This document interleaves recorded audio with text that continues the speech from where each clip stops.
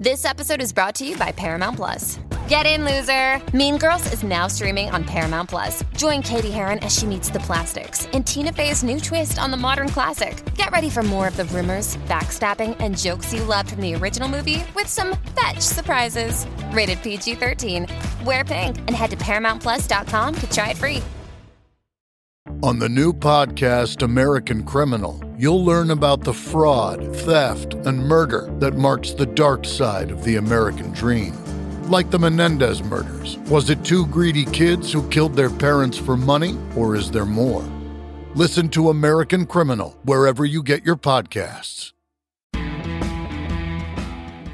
This is This Day Rocks from Vintage Rock Pod. I'm Paul Stevenson. Today is April the 6th, and on this day in 1980, Andrew Wood formed the group Malfunction in Seattle, Washington. Many people consider this the beginning of grunge. Wood's roommate at the time was a certain Chris Cornell, who would go on to form Soundgarden. Wood later forms Mother Love Bone with members that later go on to form Pearl Jam. Now on this day in 1992, George Harrison performed his first full live solo concert since 1969 when he appeared in London at a benefit for the Natural Law Party. On this day in 1984, Little Steven, Stevie Van Zandt, announced that he was leaving the E Street Band. He would later rejoin in the 90s when the band reformed. On this day in 1974, to a crowd of 200,000 people, the California Jam in Ontario, Canada, featured performances from the Eagles, Black Sabbath, Deep Purple, and Emerson, Lake and Palmer. What a lineup. On this day in 1992, Annie Lennox released her debut solo album, Diva.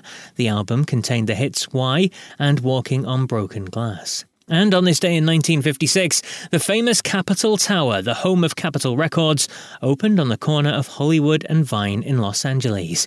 The famous building, which resembled a stack of records, houses 3 new recording studios and would become an LA landmark. But for today's main show, then, we're going to focus on someone leaving a band on this day in the 60s.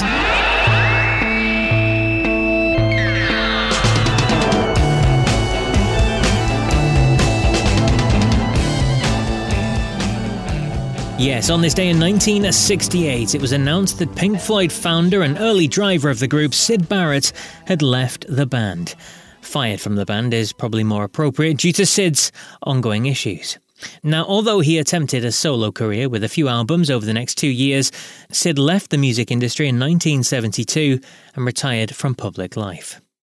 Now, with me to talk more about this situation is good friend of the show, Pink Floyd expert Philip Waters from Pink Floyd Collectors. On this day, on April the 6th, 1968, Pink Floyd officially announced the leaving of Syd Barrett as a member of Pink Floyd. This had begun way back in August the previous year, when Pink Floyd's management had put out an announcement regarding his health, saying that he was exhausted and that Pink Floyd would be slowing down on the live circuit. In late 1967, the 3 members of Pink Floyd turned to David Gilmour, a guitarist quite well known on the live circuit in Cambridge. The initial plan was for David to shadow Syd, so placing David back further on the stage, and if Syd decided to stop playing, David could kind of step into the limelight and take over where Syd was faltering.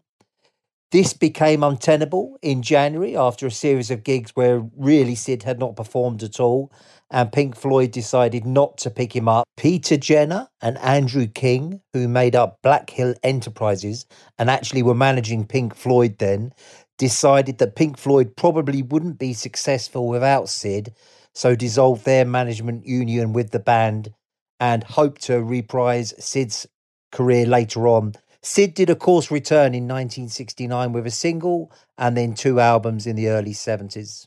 In June 1968, Pink Floyd released their second album, A Saucer Full of Secrets. The album would only include 1 Syd Barrett composition, the last track, Jug Band Blues. Having completed 2 solo albums and sporadic live performances, none of which brought much success, Syd, Roger Barrett, returned to Cambridge, leaving the music business behind.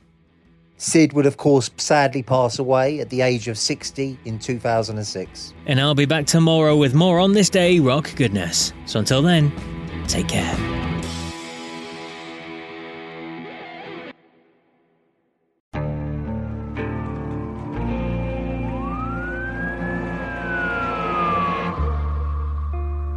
What would you do to achieve the American dream? The big house, the happy family, the money. 911, what's your emergency? Would you put in the hours? Would you take a big swing? What's the problem? What's the problem? Would you lie? Would you cheat? Were they shot? Were they shot? Would you kill? Yes. My mom is dead. My mom is right there. From Airship, the studio behind American Scandal, comes a new true crime history podcast.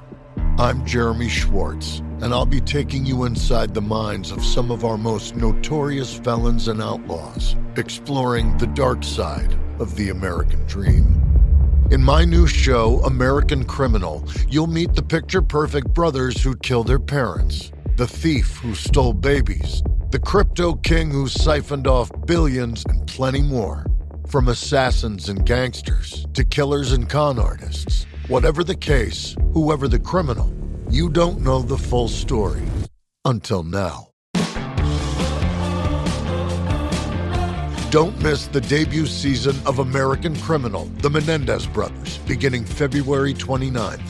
Listen wherever you get your podcasts, or to get early ad-free access to the entire season first, plus hundreds of other ad-free history podcast episodes, subscribe at IntoHistory.com.